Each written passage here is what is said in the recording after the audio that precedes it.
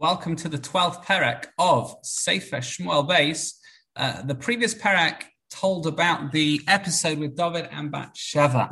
He'd taken her husband was now dead, he'd been killed in battle, and Natan Hanavi then comes to effectively rebuke David for what he did. And he tells him a really interesting story. It's actually made up, but David doesn't know this. It's a case, and we're going to quote a very fascinating Droshas Haran all about this case. What's the case? So he says that there's a rich person who had many sheep, and a poor person only had one sheep.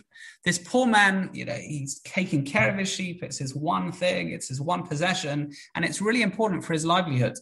What happens is a guest comes to the rich man, and instead of slaughtering one of his own sheep as a present, he takes the poor person's sheep and feeds it to the guest. Question is what to do. He stole from a poor man's sheep. It's his only sheep, his only livestock. What does he do? So David HaMelech says that this person should be killed, and so the rich man should be killed, the person who stole, and he should pay 4 times the value of the sheep. Now, surely you'll say, well, there's no death penalty for such a thing. Yeah, but this is an exaggerated sentence, as the Radak points out.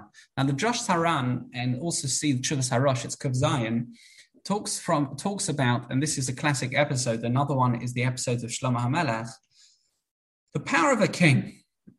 The Ran says it so beautifully and just brilliantly in terms of definitions.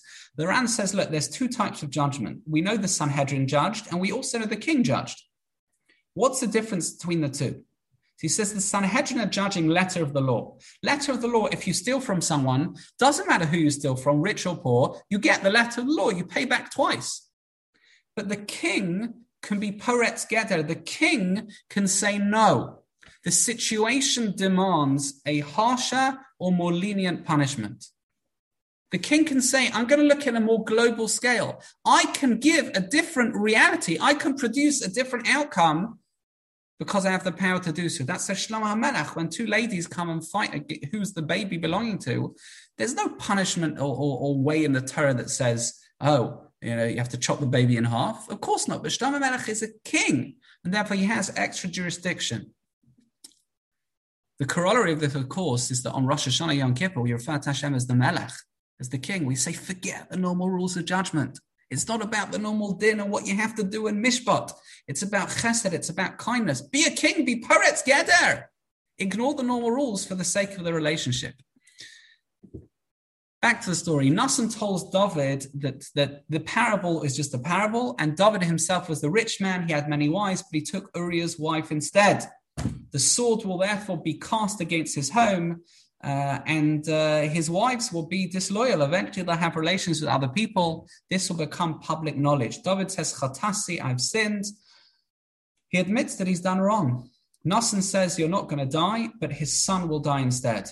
This is one of 4 punishments the Radak says that David is going to receive for his actions. The other 3 are going to be what happens with Amnon, Tamar, and Avshalom. As Natan said, David and Bathsheba's baby became ill. David davened, he fasted, he slept on the floor, but 7 days later, unfortunately, the son passes away. And even though the servants were initially reluctant, they didn't want to tell David HaMelech exactly what happened. But nevertheless, he found out, and he was upset, but he picked himself up, he ate a meal, he bathed, he anointed himself, he even wore new clothes, because he realized there was nothing left for him to do. That's also a message. Only control what you can control. If there's nothing left to do, even though it's difficult, eventually one has to try and move on. David comforts Bathsheba, and eventually they gave birth to another son called Shlomo. It says Hashem loved him. And meanwhile, towards the end of the Perek, Yoav asked David's men to capture the Ammoni city of Rabbah.